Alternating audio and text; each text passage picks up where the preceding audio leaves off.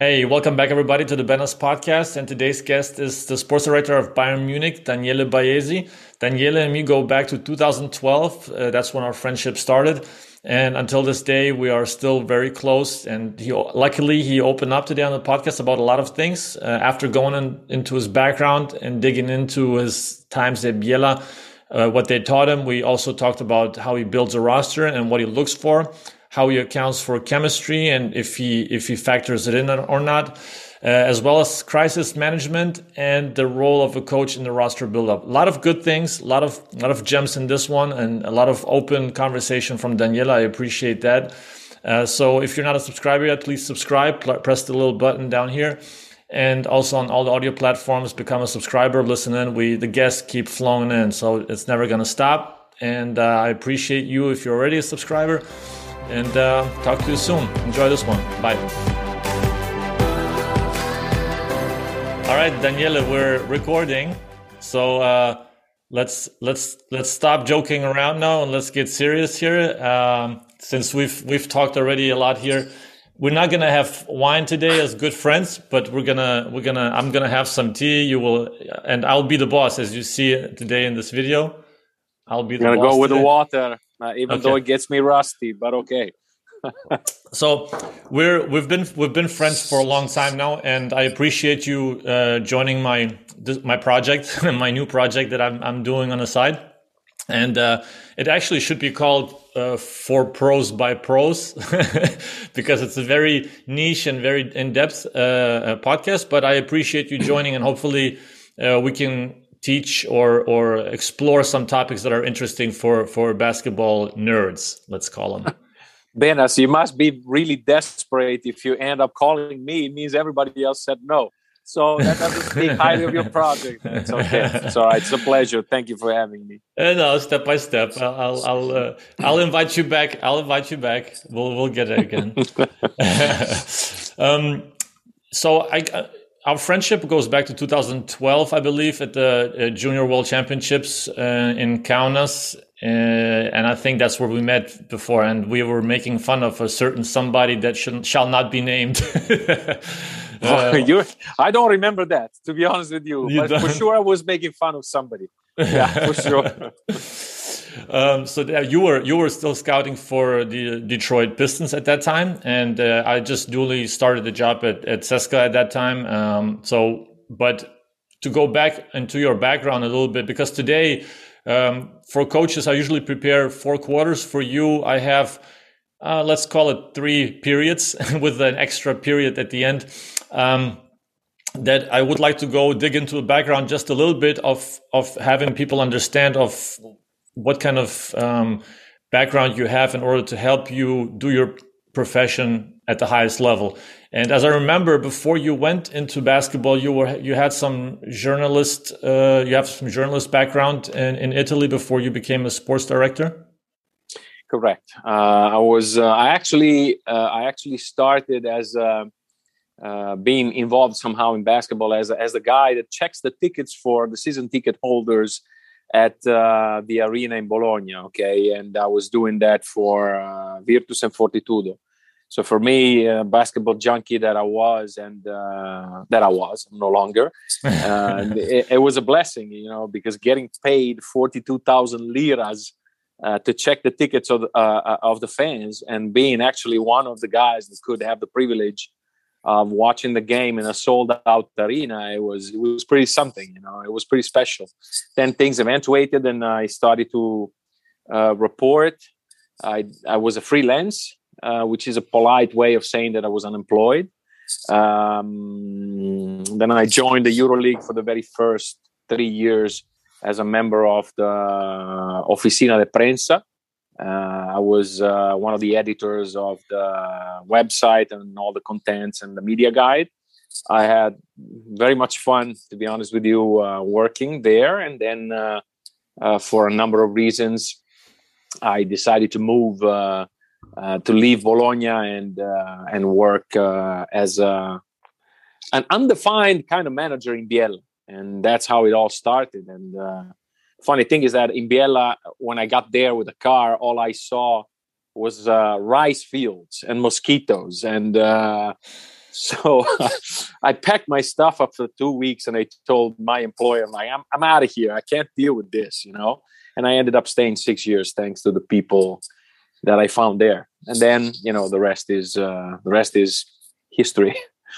Yeah, let me double click on the Virtus and Fortitudo together. Was that not illegal at that time to get to be hired by both clubs at the same time and still enjoy the benefits of the games? Well, I was not really hired by the clubs. I was working for a company that was handling the ticketing and I don't know the English for that, but let's say I was one of the stewards at the arena. So I was working for another company, but I would not only for basketball, I was doing Formula One and some concerts. And guess what? The Reggio Emilia as well in 98, 99. So, yeah. Yeah, but to go back on Biella as well, you said people made you stay there. How important do you find the people that you work with day in, day out in your job to make life really or the job worthwhile? Well, I think that it helped you stay there 6 years. So after all, it must have been more than just regular work relationships. Well, I mean, the thing is, when you talk about those years, those are pretty much very related to the circumstances. Everything that had happened before. What I went through in my last year in Bologna. And the reasons why I basically received an offer on Sunday night and I jumped on the car and left my hometown on a Tuesday morning. So, the reason why I needed to find good people, and I was lucky enough to find great people, it was that I was also pretty much in need of finding a healthy environment. And that was my cocoon, basically. It ended up being my cocoon. In a leadership position or in a leading position, I believe this is one of the things I learned from the great Joe Dumars, and he can't lead if you don't have great people. And this is to me one of the mantras that I try to follow on a daily basis, because your behaviors or daily behaviors are what's going to establish the culture of the place you're working at. I learned a lot of things back then. If in Biella, I learned the basics. It was like I've always said, like it's like Rosetta Stone for me. It helped me decrypt the world that I want to be part of, and it basically dug some trenches in my soul that were meant to become values, and they still are. One simple thing, when my parents would ask me, what do you do on a day-to-day basis? I one of the answers I gave was like, I'm buying toilet papers for the players. So my mother, her second son, who she loves and so on, so I did all this in my life so that you could buy toilet papers for the players. But she could not understand, because that was a joke, but she did not understand what it meant to take care of the people you were doing stuff with, and back then, American players would come in and their GSM phone would not work. There was a different frequency or something like that. They would walk into their apartment and they would find first aid stuff or toilet paper or fruit or milk, something to have breakfast with the morning after. And our club was composed by a general manager and 4 or 5 people, 2 out of 5 part-time. And we were the ones going around supermarkets to buy stuff for the players. And I remember those years with great pride and with a huge smile on my face always. So to answer your question, basically, yes. But when you go back and put yourself in the shoes again of how old were you back then? 27. 27. Okay, so you coming into a cocoon, which you didn't know will become your cocoon at that time, but you're coming into a new world and a new profession or a new environment, let's say, which is very, very unique compared to the regular world, outside world that we also experience every now and then when we jump out of our bubble currently. But what was the one thing that you feel like, man, that was an uphill battle that you struggled to understand, or you struggled to feel like it was a steep learning curve, let's call it? Because I remember from my experience, I mean, I was always in a team environment to a certain extent, as a player, as a coach, assistant coach, scout. But when I went to Moscow, I was like, there was a steep learning curve. And I was like, I will 100% get fired tomorrow morning from like, I had this feeling inside of like, oh my God, I have to learn this as soon as I can, as quickly as I can. And it makes you feel kind of uncomfortable, because it's just a learning curve that you're going through. And that's the beauty of also learning something new. Growth happens when it's uncomfortable. So I was wondering, what was the uncomfortable growth factor for you in Biella at that time in the first year?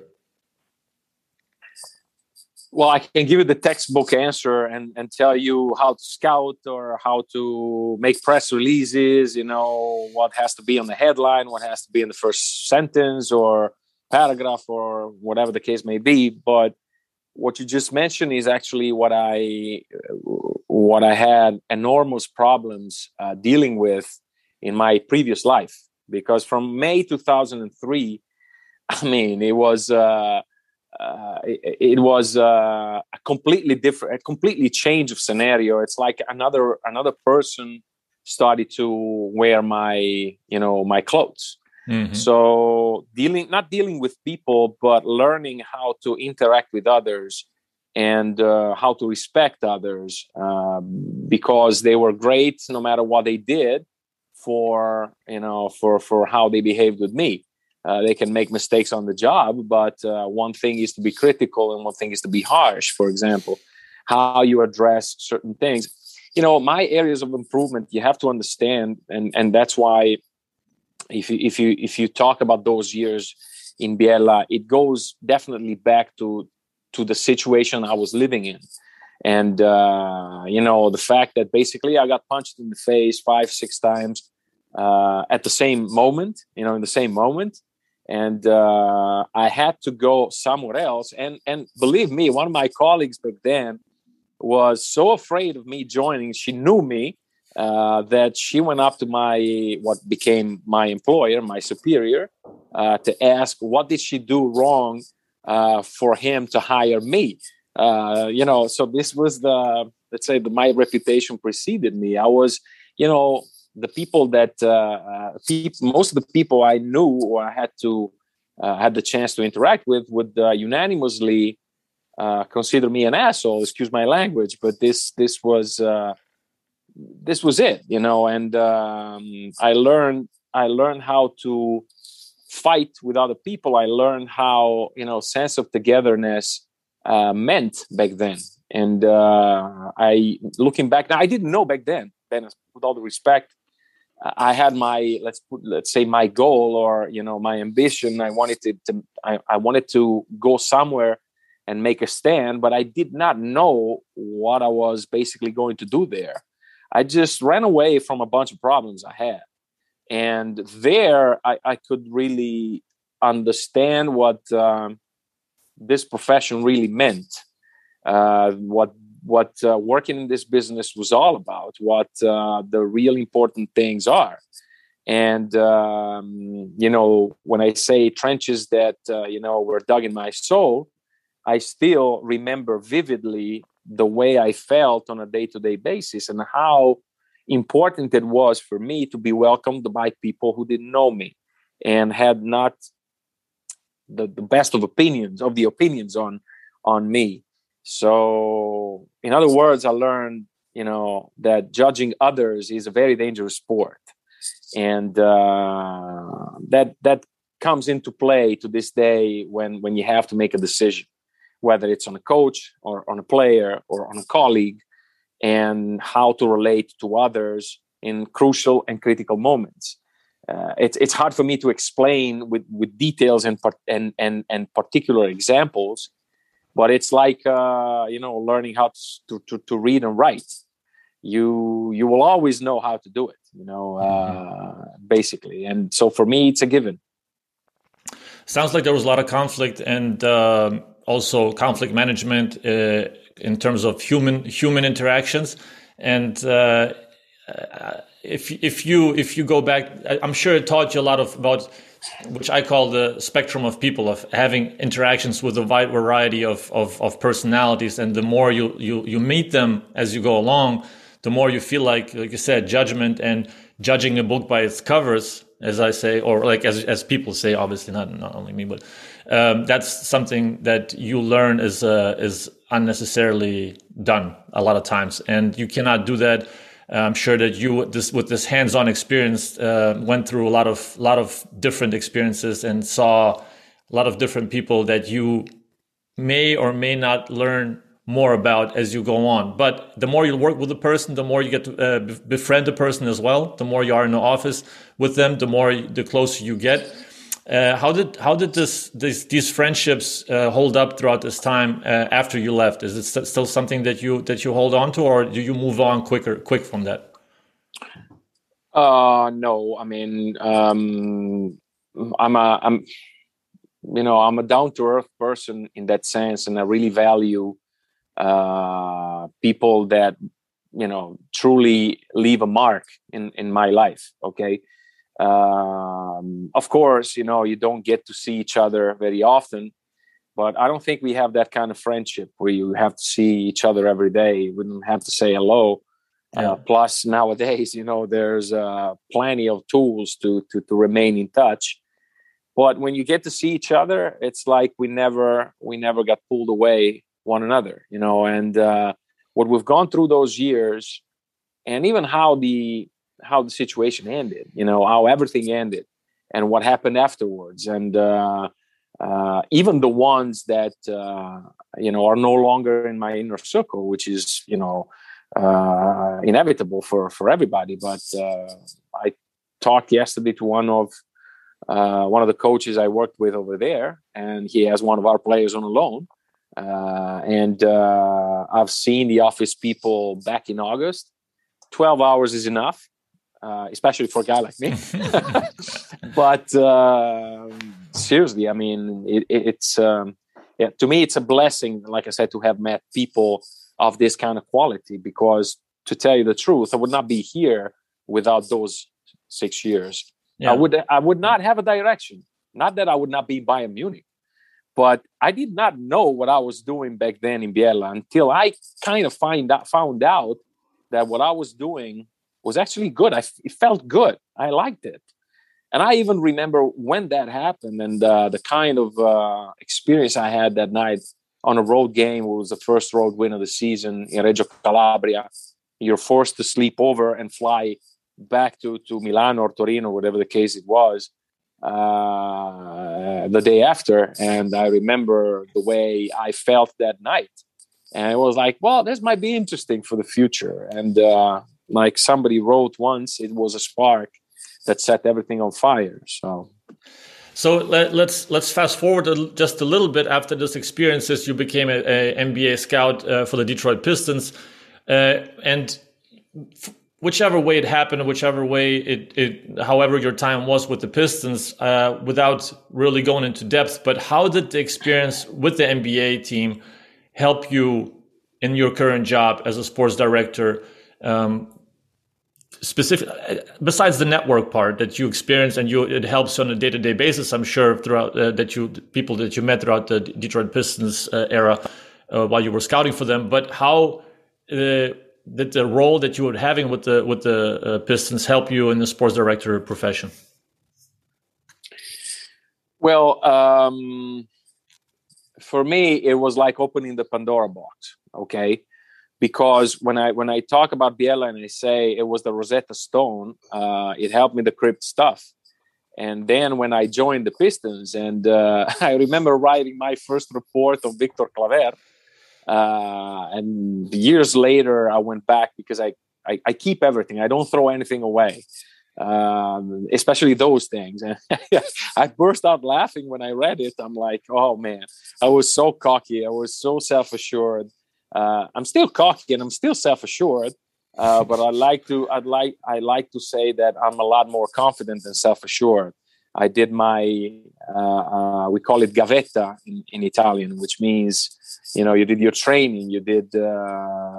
We all have a past, you know, and considering who I was and who I am, where I come from, what I did in school and university and so on, nobody would have ever assumed I could have a career in basketball. You know, working for the Pistons to me, it was, like I said, opening the Pandora box, because it taught me how to handle crisis and how to handle rebuilding, how to handle mostly crisis, because back then we were a losing team in never-ending rebuilding or something.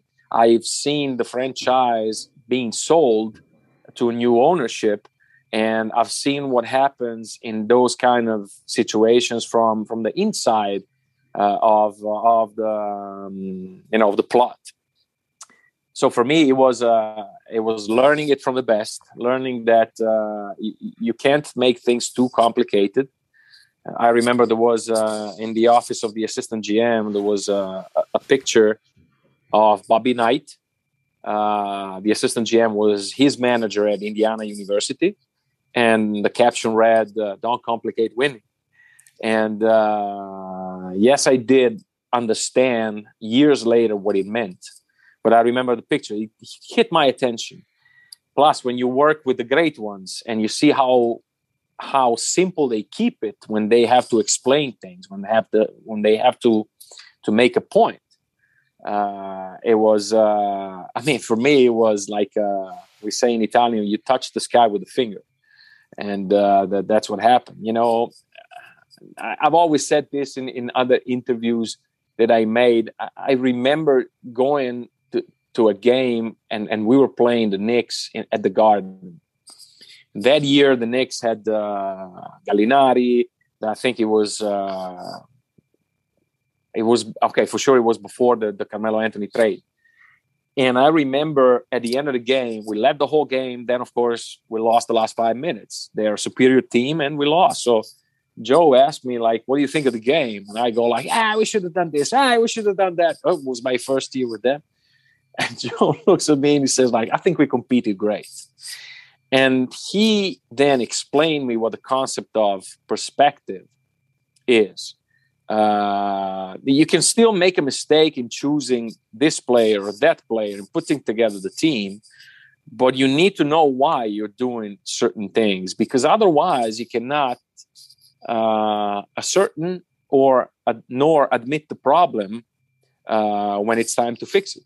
So it was a very keep it real type of experience. And most of the things that I do now, or I say now, basically come out of those 5.5 years and everything that I learned. So I am really, really, really blessed. Have you heard the expression kiss? Kiss? Besides the kiss, yeah, but it's spelled kiss. Yeah, I think so, yeah. A player told me that, right? Yeah, a player told me that once. He said, "Keep it simple, stupid." Yeah. so let's talk about the sports director profession a little bit. How would you define it if you wanted to simplify and define, if it's possible at all, to simplify this profession? But what would you define the sports director profession as? I think you're like the mayor.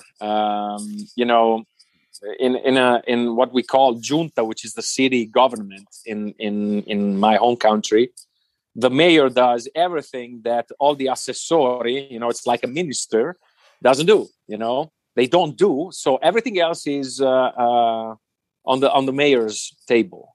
I've seen this in my hometown when I went to the city hall one time.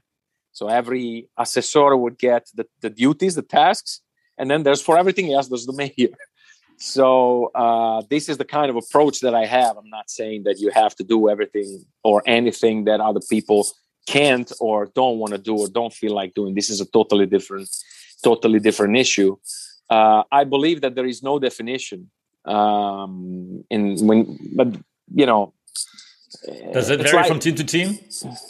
It varies from situation to situation in that sense, because you deal or you relate to people or with people, and you can't find the same human being in two different cities. Coming to Bayern Munich is you find a different culture than the one you find in Bamberg. Bamberg is a small place, more or less the size of Biella, a little bit bigger, but obviously it's a different kind of context. And it's difficult for me to give a definition in that sense, because I believe that the sports director is the guy that handles the sports part, and the sports part is made by people, is made of people. And when you deal with people, you deal with problems. And it could be an injury, but it could be a player to sign, but it could be a player that doesn't sleep because the wife is pregnant and he's on him the whole day. And this is what happens on our team right now in a couple of cases. We're talking about great people, but with their own issues, their own problems. And especially in COVID times, being able to inspire and help people see that there is a bigger goal ahead of you than just the result of the game. It's really difficult. Plus, I'm not probably the right guy to keep it short or simple in that sense. But I learn something every day on the profession, on the job, because I also see others. Andrea, for example, told me in practice something today that I didn't know. And he told me about, he just watched the under 11, under 10 or under 11 practice. And he came to me and he told me something. And I'm like, I should be the one addressing this point. But if you don't tell me, I'm never going to figure it out. So I'm a sponge in that sense, I think you have to be open for that. You have to be humble enough to understand. And I had a conversation with Yannis as well, Yannis Varopoulos, about that you have to be humble in order to be open for new information. Otherwise, if you're closed off and you're in your little square, you will never be able to fix anything, because you are only seeing it from one perspective, from one paradigm, and that will keep you and the club on the same level for forever, unless you learn like how to open up a little door to let some new information in and to hopefully scramble your brain a little bit. Well, in this, I have to go back to the years in Biella, because I had 1 year left in my contract, and it was a good contract, okay? Plus, it was 33 years old. Who is a general manager of an Italian club at age 33? I mean, now it might happen, but, back then it was the young manager. I'm still perceived as a young manager in Italy, and I'm 46 now. So, that was funny. It was 32 years old. So the point is, I tried back then when, I realized the concept of outgrowth back then. So I outgrew the organization, because the things that I was trying to bring in the organization in order to stimulate new directions, new horizons, the club was not receiving them. They were, wow, we made it to top 4. We qualified for Eurocup. We should play next year Eurocup to advance to the second round. And I was trying to explain them, this is the end of something. This is the arrival of the cycle that we've been, without even knowing that, but building. It's tough to talk about cycles when you change so much every year and you have no alternative. But you think about Jerebko. And I remember how Jerebko was presented to me as a signing on the market. Do you want to get the new Cephalosha?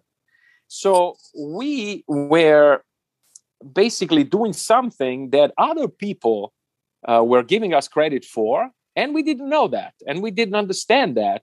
And this is when, I had, I think you were there when we had the SAP convention over here in Munich. Yep. And I said one thing, talking about talking about how you develop, how you get better, how you can challenge your organization. At the end of the day, that's what my club back then didn't do, and I felt imperative for me to step on the side, because I was not getting the answers from my club that I was looking for. And back then, when you talk about get your facts and how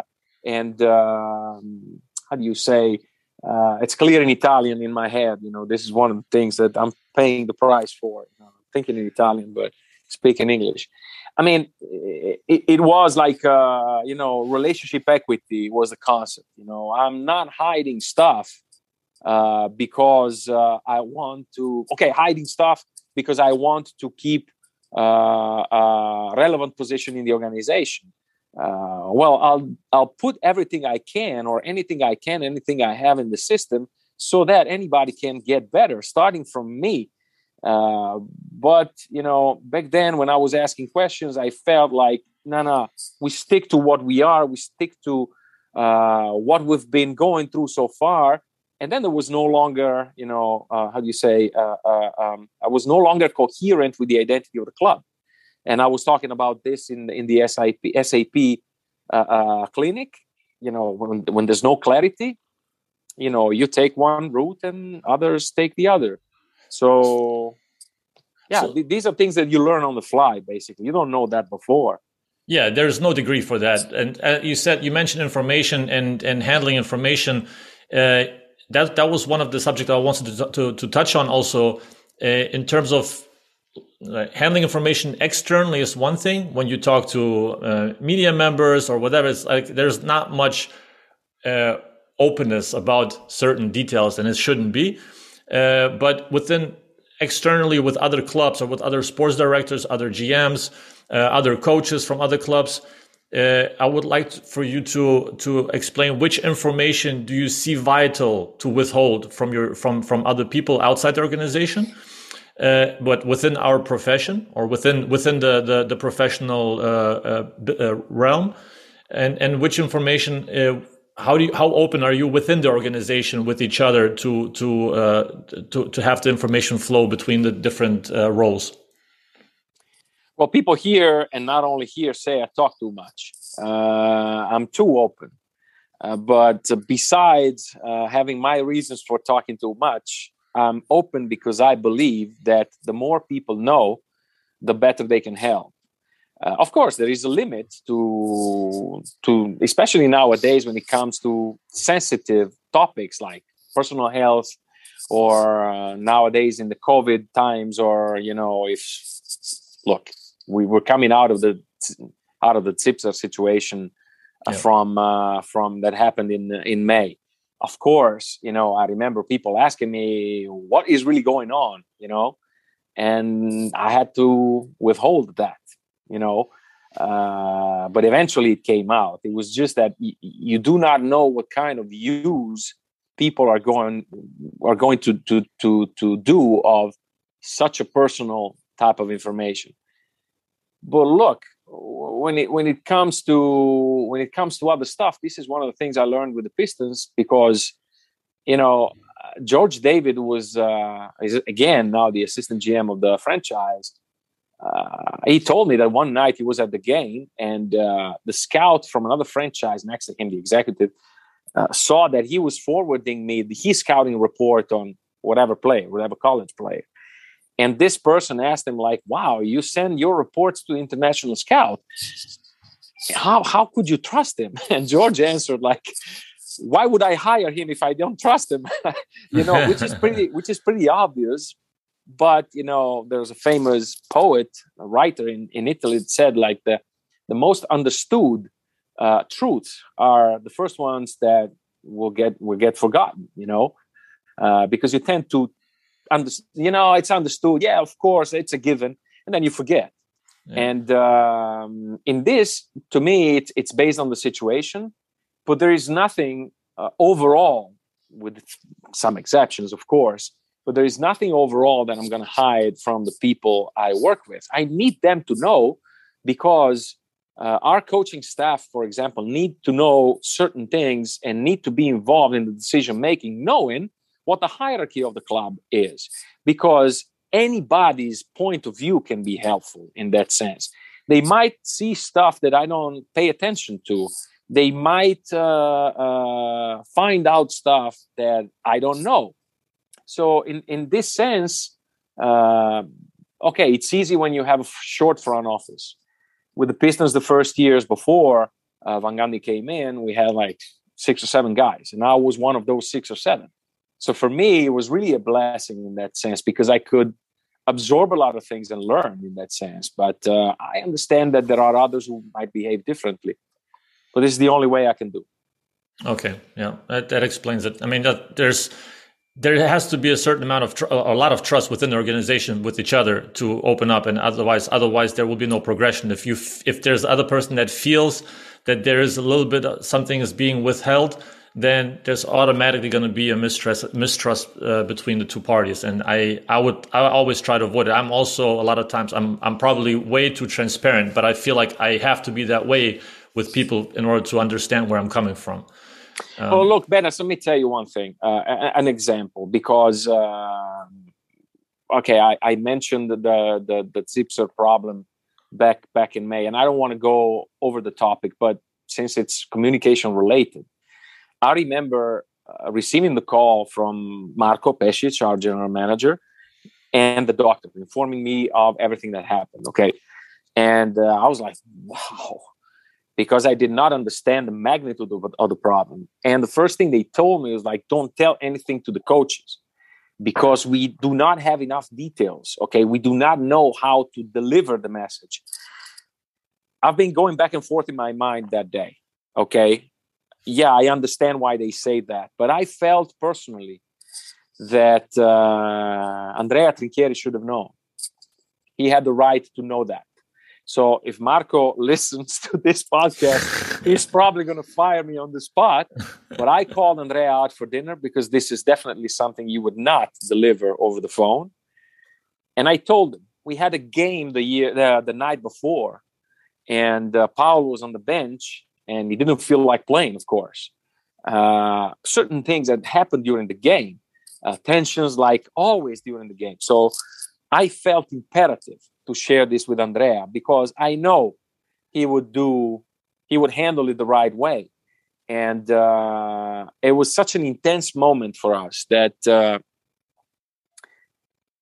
maybe, you never know if you're right or wrong in these things. I also felt like, it's Paul's right to share this, not mine. But at the same time, it was something that, we were overwhelmed with everything, and it sounds like it was a gut decision. It sounds like it was a gut decision to go that route.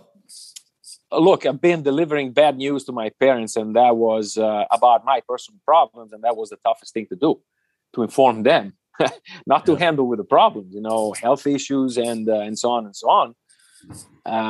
That was a tough thing to do, and I tried to put myself into their shoes. And that's what I did with Andrea that day, and I'll never forget. I'm sure. It's a high intense pressure moment to open up about these kind of things and to deliver bad news. I mean, I can't even imagine. I hadn't had to do that to this point. Well, both of us were, wow, he's not going to play the finals. At first me, and then it was him. I'm like, well, I think you're missing the point here. And I remember he was, Andrea, he was speechless for the next 10 minutes. Mm-hmm. And he went back with his mind. Why did I say this? Why did I do that? But Andrea, listen, I mean, it's not about you. It's about him now. But you need to know. I think you need to know. This is how I felt. Maybe I was wrong. Probably I was wrong. But this is the way I felt on stage, and this is the way I behaved. Well, let's talk a little bit about also in regards to the head coach, how to build a roster and how much, because I have several questions lined up to how to build a successful roster. But first of all, how do you incorporate the coach in this decision making of a roster makeup? Well, what I try to do always is to have the most options possible with the roster. So you get the players that can fulfill tasks that the team is going to need.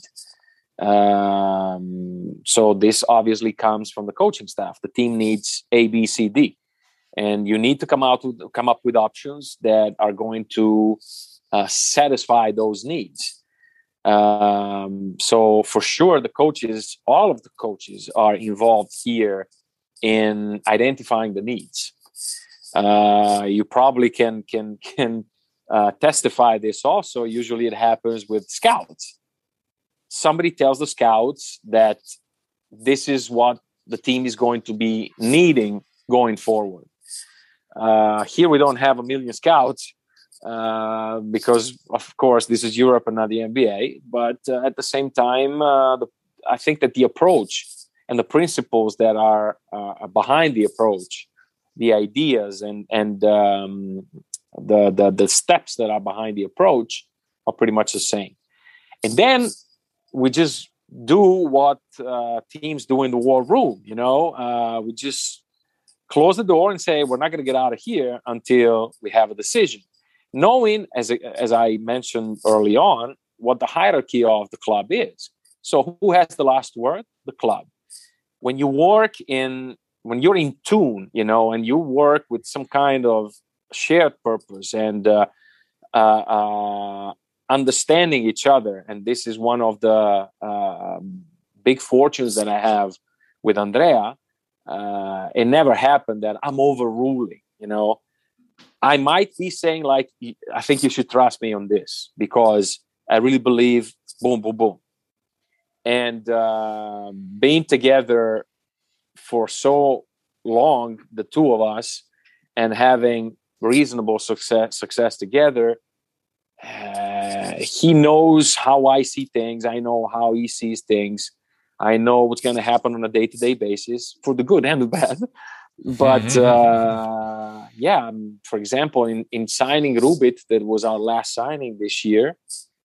We basically went, player by player, listing them all. It should be the same thing with all players, but sometimes it's just like, boom, we agree on this, and there's nothing to discuss. In the case of Rubit, there was no alignment, no agreement on the profile of the big we should have added. So we did what the NBA teams do. Okay, what are the 10 needs we have?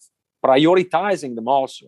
And then all the options that are available on the market that are on our short list for our money, we see who basically hits the highest score. And Rubit was the second highest score.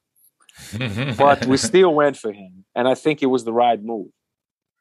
How early do you start in this process? Like, Nicola already said in a podcast that I had with him was that you always have to live in the future. So in the current season, you're already preparing for the next season. But how early do you start identifying the guy and then start potentially recruiting, if that's a possibility, through the agent to figure out what the situation is? Like, is there a certain time period during this prior season, or is it in the summertime, where it could be also too late? Like, how do you know that it's not too early and not too late?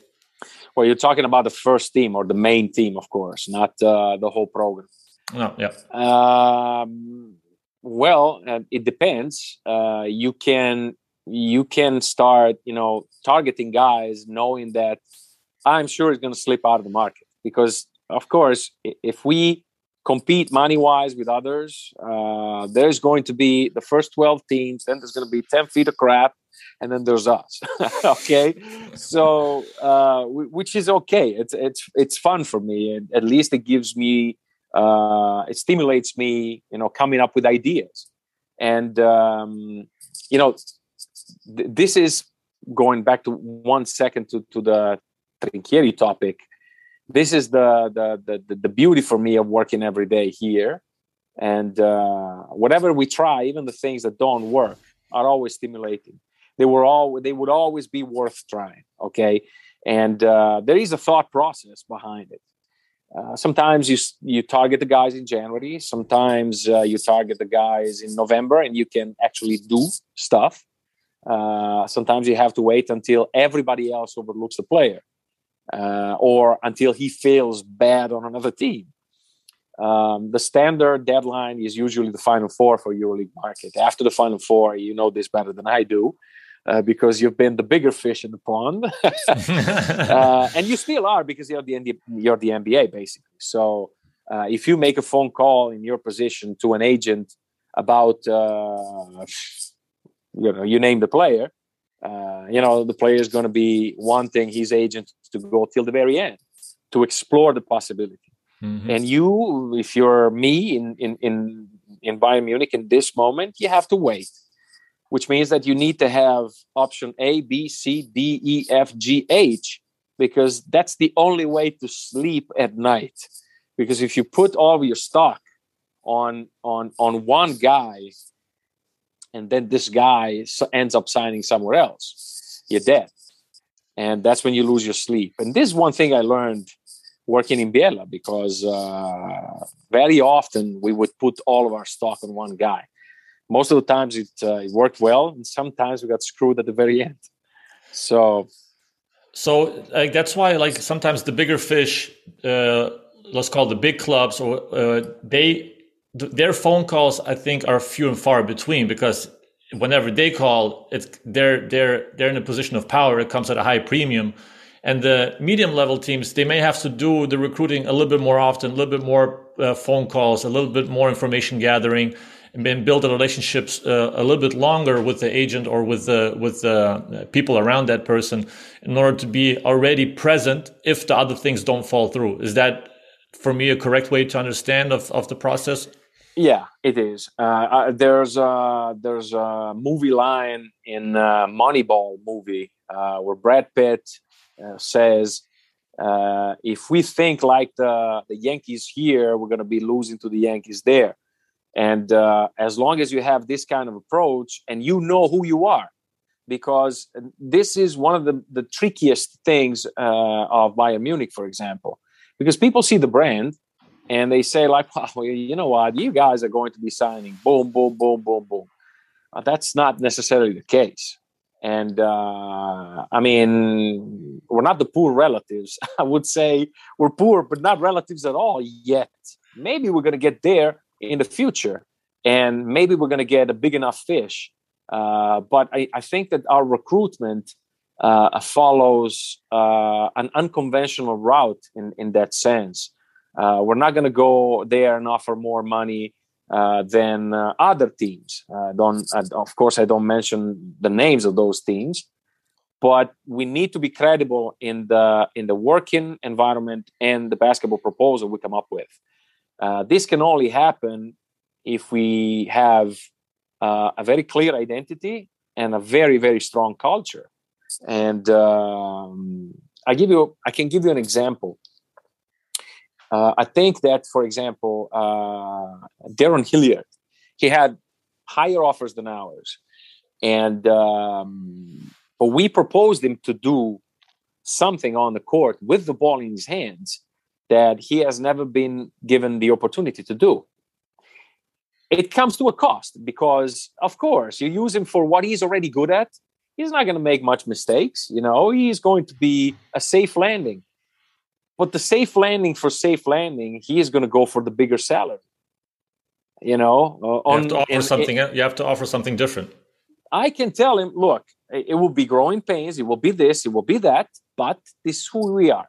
If you come in with the approach of rediscussing who you are and, play another hand of poker. So you've been on a Final Four team. Actually, 2 Final Four organizations, because Baskonia is a Final Four organization and CSKA, no need to say. You come here on a team that, will celebrate every single win because this is who we are.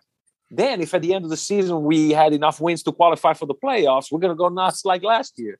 But we do not approach things for this reason.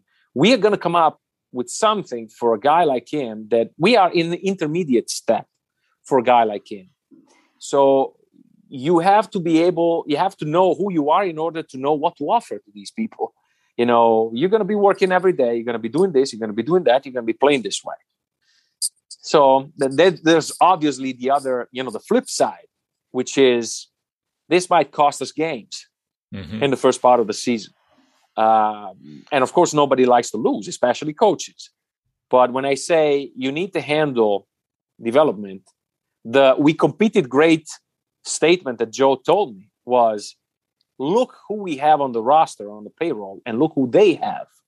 Not in terms of quality, but in terms of how many years have the one Summers been in the league? How many years have Austin Day been in the league? And so on and so on. Tariq White, I don't even remember the names, but, and as I said, you can still get the wrong guy, but you need to have the right perspective on what you're doing every day. And you have to deliver on the promise as well. And that's another thing that also Andrea and me also discussed in the episode prior.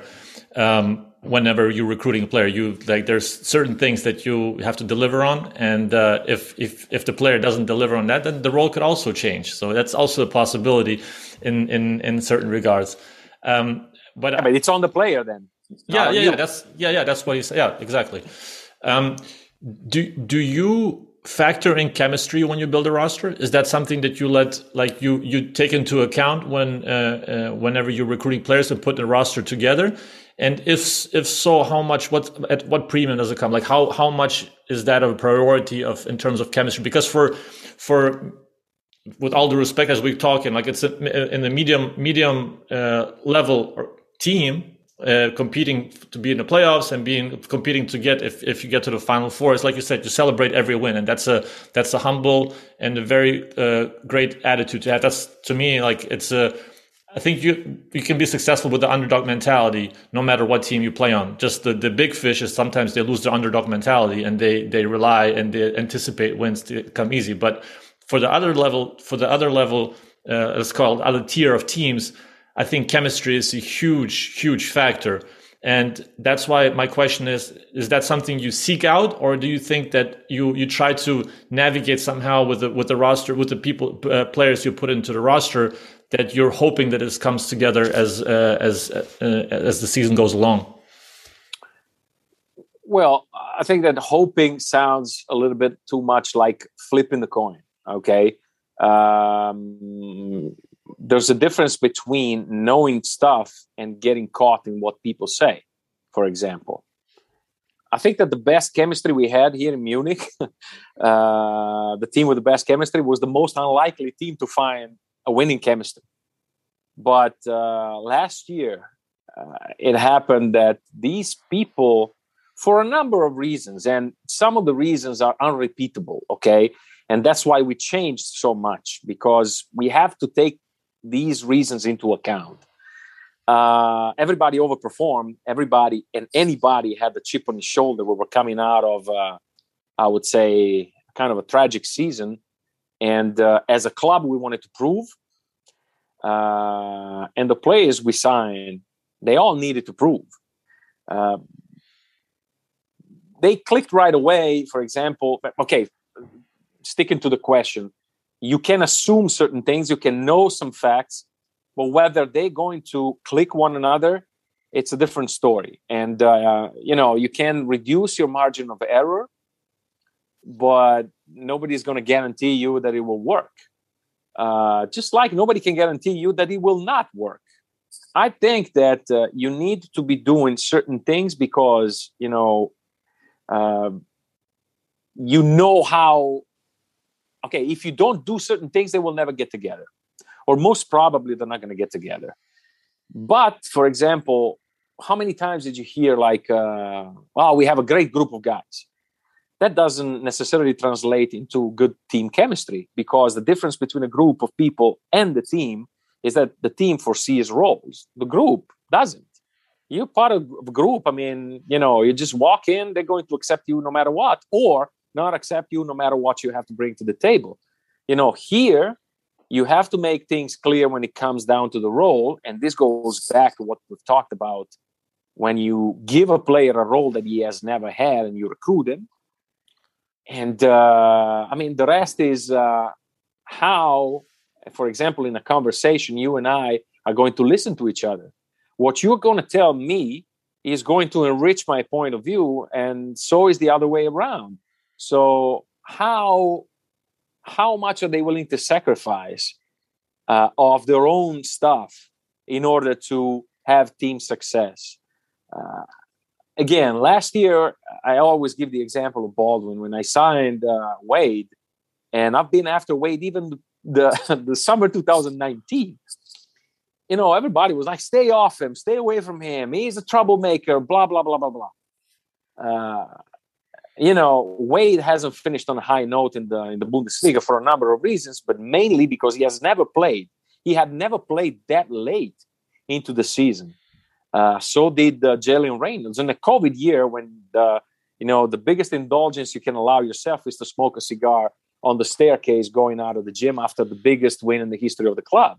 So, these are things that need to be taken into account.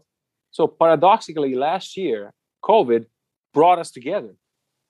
This year, okay, I don't know what's going to happen from now on. It seems like the situation in Germany is going pretty bad.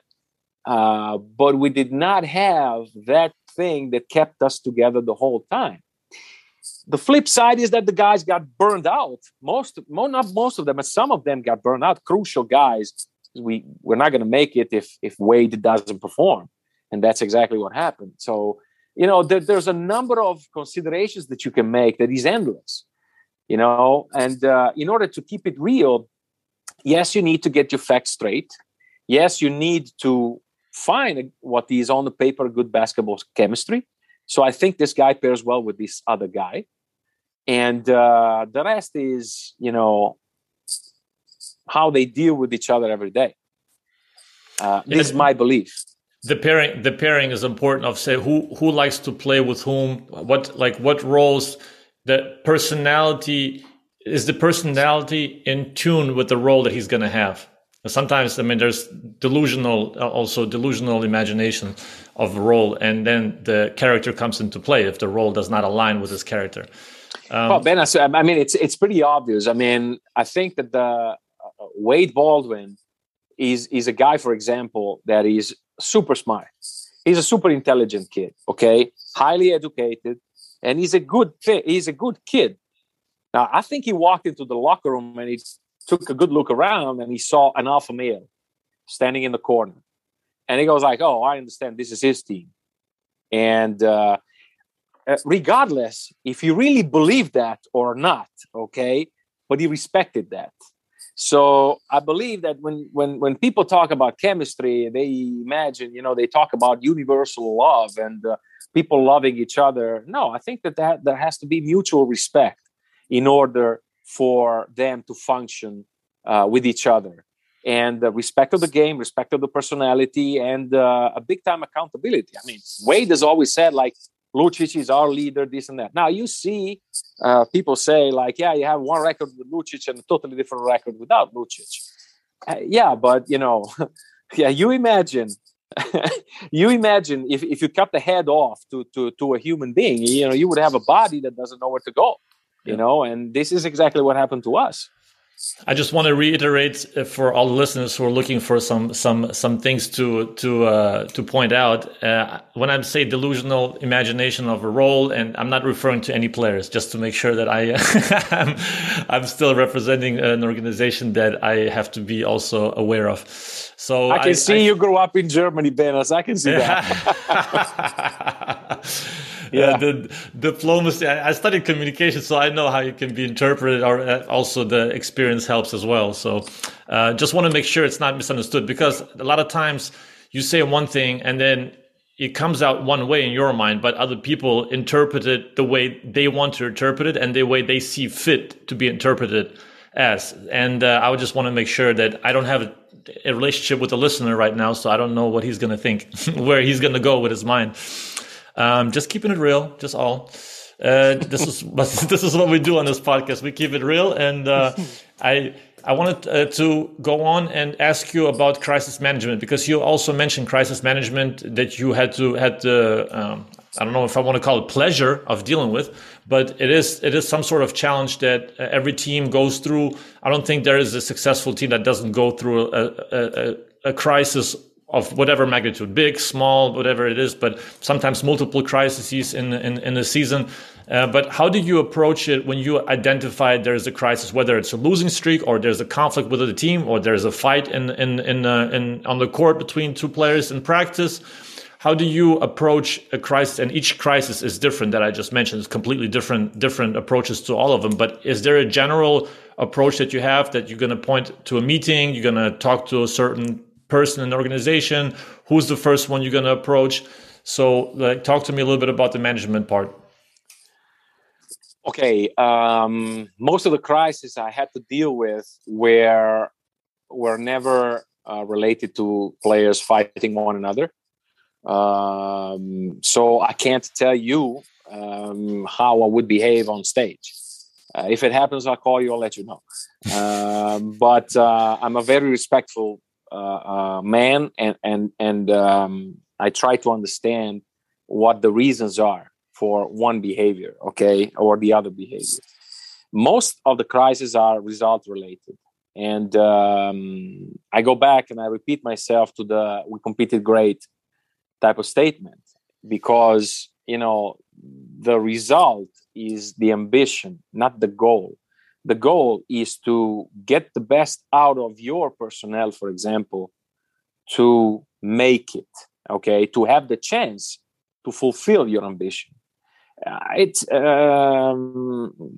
okay, in Italian the word is tecnicismo. But it changes the whole perspective. And I'm not saying this because it's a catchphrase. I'm saying this because I have to focus on the performance. You know, Zdenek Zeman said once that the result is accidental, but the performance is not. And you need to have a cold mind, enough cold mind, in order to distinguish the two things. You know, am I losing the game because the others outperformed us? Am I losing the game because of you were in CSKA when Kriapa turned the ball over against Maccabi Milan? I'm sorry to open an old wound, but we open up the can of worms right now. Let's go. You know what I'm talking about? Yes. So the bounce of the ball was not regular because there was an awkward area on the parquet. So who are you going to blame for? Okay, you shouldn't have been in that position. You were up 10, 3-4 minutes to go, whatever the case it was, you know, but yeah, it's still a Final Four. I mean, how can you take things for granted in a Final Four? And by the way, the underdog team won that year, if you remember, and you do. And I know you do. The crisis with the results is you need to show unity. You have to be coherent. You know, there was a player that one time refused to check into the game during the game because he was mad at the referees. He had, he was mad. I'm not going to play. I'm out of here. I'm done. So, but you need the guy. So how do you handle a situation like that? Like Nicola says, you need to see the future in that sense. So, okay, you don't want the guy, you pull the trigger, the guy's out. Probably even for a right cause or something. So you have a reason he's in breach of contract. He's basically not going to work. Yes. But as a club, you may want to have an edge on a guy, especially the guys who cause trouble. And you want to keep him on a short leash. It's an example I'm just giving, you know. There are complicated personalities and there are guys who can see through you in that sense. And they can spot. So, you know, on one end, you need to have the ability to inspire, but on the other end, you need to have the ability to manipulate.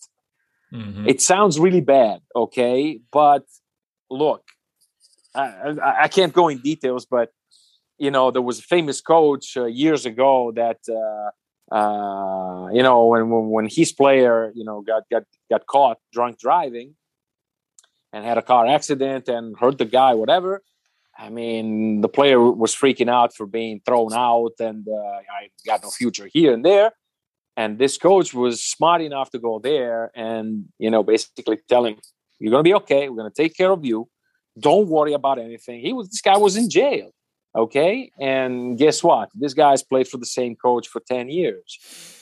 So, and they've been accomplishing quite a lot together. This is a story that I was told by the back then assistant coach of that team. So I'll relata refero. So I'm telling you. So, you know, you can say he inspired him. You can say he owed him a debt. or he just manipulated him. Any way you look at it, he was capable of reaching the guy. Yeah. It doesn't matter how you do it, in my opinion. I totally agree, and I completely see that. It's very subjective. It's from person to person. It's different, but you have to have a feel for people in that regard to understand. All right, this guy, he will appreciate if I show strength, and I do not punish him. I do not kick him out just because it says on the book in the 101 of management that if you do this, you'll be fired. But I show him a helping hand. I give him a helping hand. And he will pay me back triple the what he normally would have paid back. And I have an example from my times in Germany when my father was the head coach, and there was guys that we put on contracts on tryouts because we brought him in. And in the second division, it's more like it's easier to do those kind of contracts with a tryout. And my father, because he played, he had a feel for the person, he had a feel for the player that he's just too uptight. He's too uptight. I can see that the tryout period is above his head, and it's just like, man, I can see the talent in him. I can see it's just that he needs to get these extra 10% of his shoulders to perform well. And you make a gut call. You make a gut decision in that regard. I was like, man, and we had 9 out of the 10 times, and there was one particular that didn't work out, but 9 out of the 10 times it worked out because it just exponentially got better and the team played better because the tryout period was off of him. So it's not like crisis management per se, but it is a certain kind of knowledge of people and knowledge of the situation, which comes with experience and with a certain amount of emotional intelligence, I guess, as well. Yeah, definitely. It happens very often that once you go up to the kid and you say like, well, we decided to go separate ways, then the guy has the best game of his career. Yeah, has exactly. a career game. Yeah. Because you know what? No pressure. Yeah. I remember a movie line of The Usual Suspects. How to spot a murderer. You say you arrest 3 guys. The guy that's sleeping in the morning is your guy because he can rest. He knows he got caught. So that's what I compare the thing to. But let me tell you one thing, if I can steal you 30 seconds about the crisis. When we were in Bamberg, I remember one of the very first games that I attended was the home game with Bayern. And we won big. We won by 20 or something. And I remember the owner wanted to give us a bonus or something like that, which I rejected. I said, no, it's a regular season game. Why do you want to pay a bonus? No. Says this is, we already get paid to perform well. It's not an accomplishment winning in the regular season. Okay.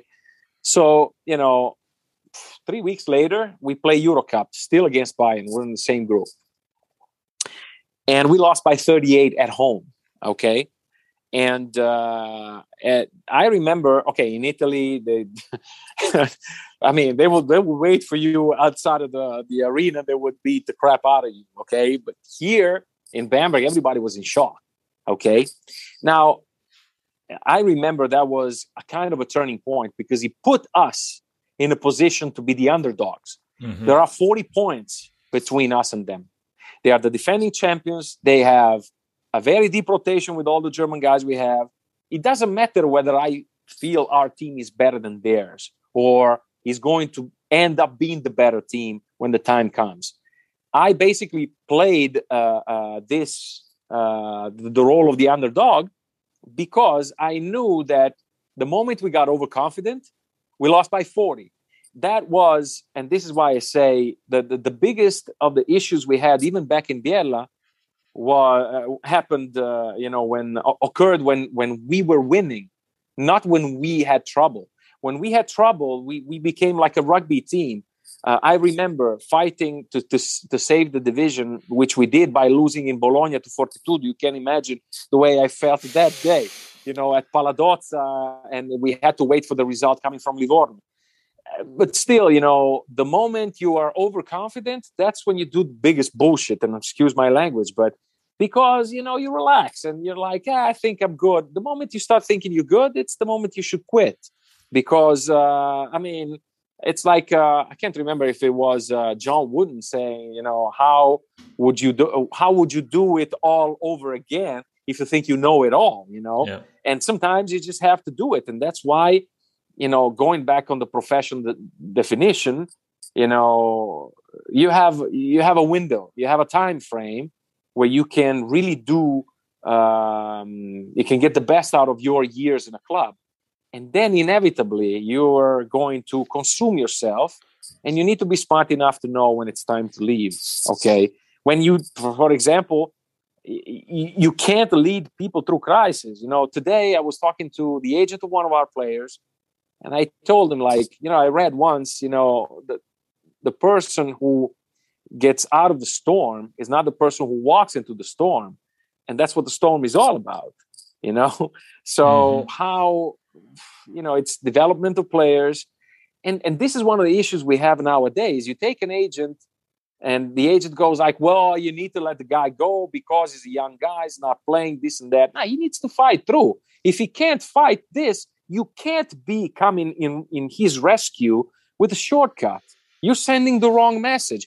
It wasn't the case of the agent I spoke to today, but this is what you get most of the time. The guy should play. The guy should play if he deserves to play. Exactly. I handle the same, with the same type of principles, what happens with the team. I mean, we're not ready to be this good. We need to keep working. We need to change things. If you think you're good enough, then you should be winning every game. So let's just to go back a little bit more into the players aspect. What do you think is the biggest reason for a player's mental collapse during games, during the season? Like, what do you think it originates from, or is that something that just is lingering and is growing as the season goes along, and the player is feeling some sort of disregard by the organization, by the coaches, or whatever it is? What do you think is the biggest reason for a player's mental collapse? Well, you mean most frequent or most important? Most important.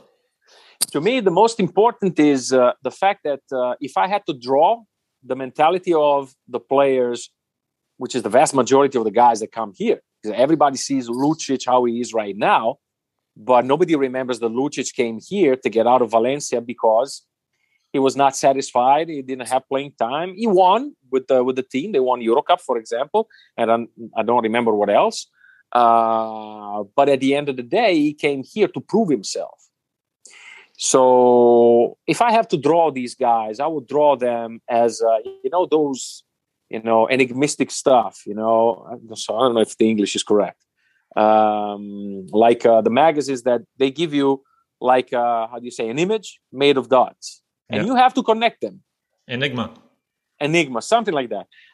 And these guys have all the dots, but they have never been put in a position to connect them and to really know and figure out who they are and what they're expected to do. So they come in, you tell them what the role is. Yeah, but it's like the Blues Brothers, where they go to the country place and they just see the list and they go like, yeah, but this is just a list. We'll play our own tunes. And they got, people start throwing bottles and stuff at them. So, all of these things to me are, adding up, and these guys go through some mental collapse because they don't have support, and they don't know that they have to hit rock bottom in order to be willing to ask for help. It happens very often with young guys because they're closed up. They don't want to share their fears. If you don't open up, if you don't ask for help here, how can we help you? Because you're 20 years old. You're not supposed to know. You're 28 years old, but you have been playing at the level you don't belong to yet. You skipped steps, and inevitably, reality will set in. I believe that this is the case of Darren Hilliard. I mean, he's going to hate me, but I've been pursuing him for years. Okay, I've been trying to sign him for years.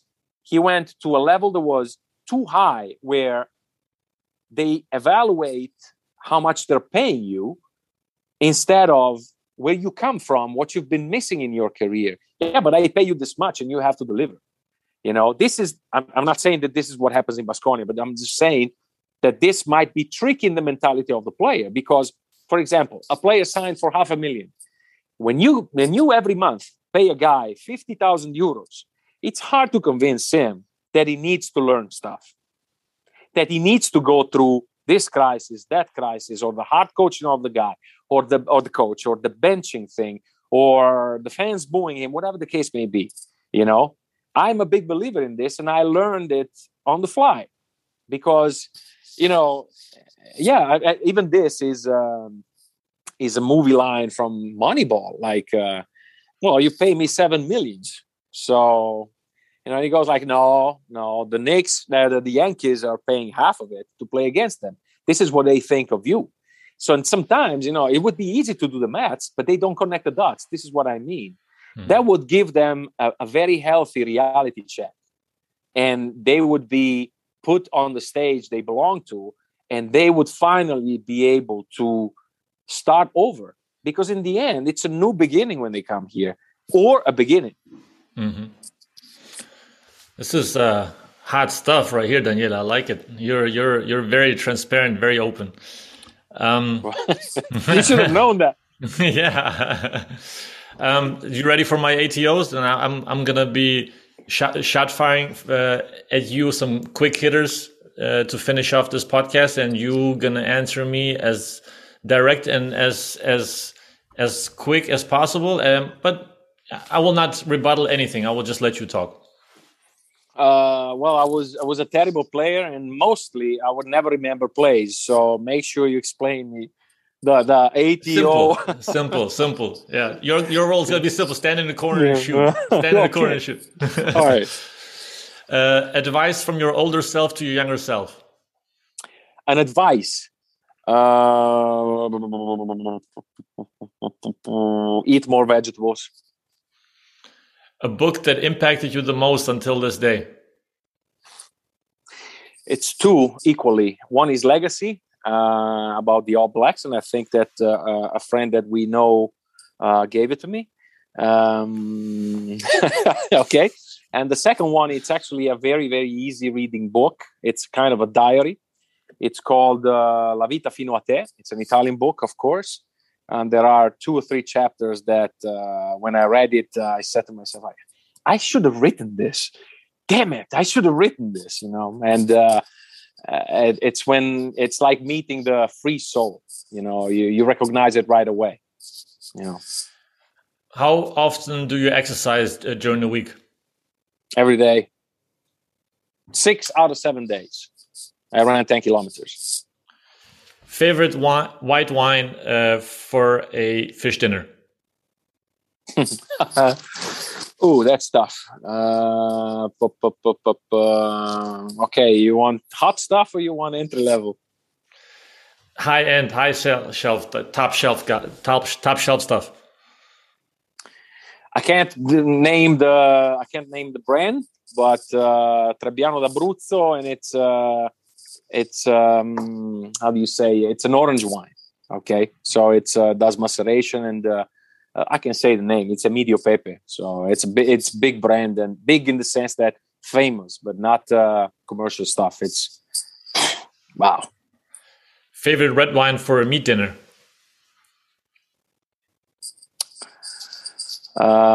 Taurasi from Salvatore Molettieri. Vigna Cinque Querce.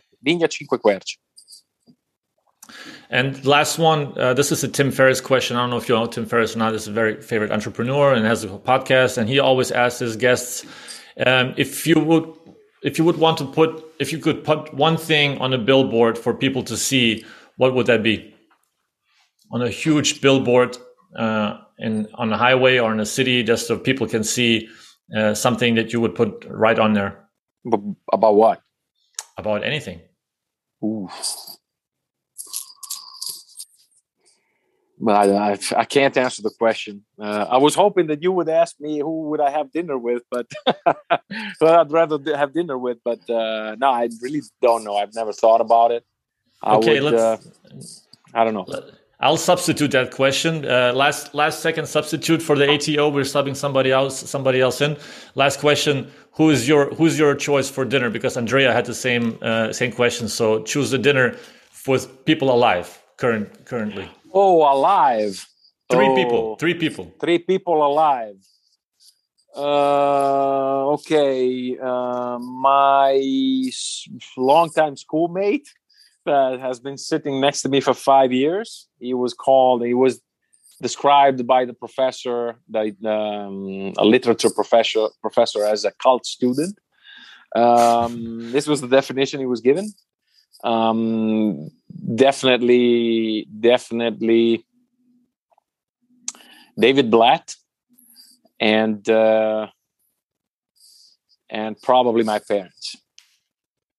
All right, we'll leave it at that. And Daniele, thanks a lot for joining my podcast over here, my platform, my hobby on the side. Thanks for being so transparent and keeping it real. I'm very pleased to have you in my inner circle of trust. So I'm looking forward to seeing you soon again. Don't keep Italians too close, though. Be careful. Thank you for having me, and it's been a pleasure. All right, thanks a lot. Thank you. Bye, everybody.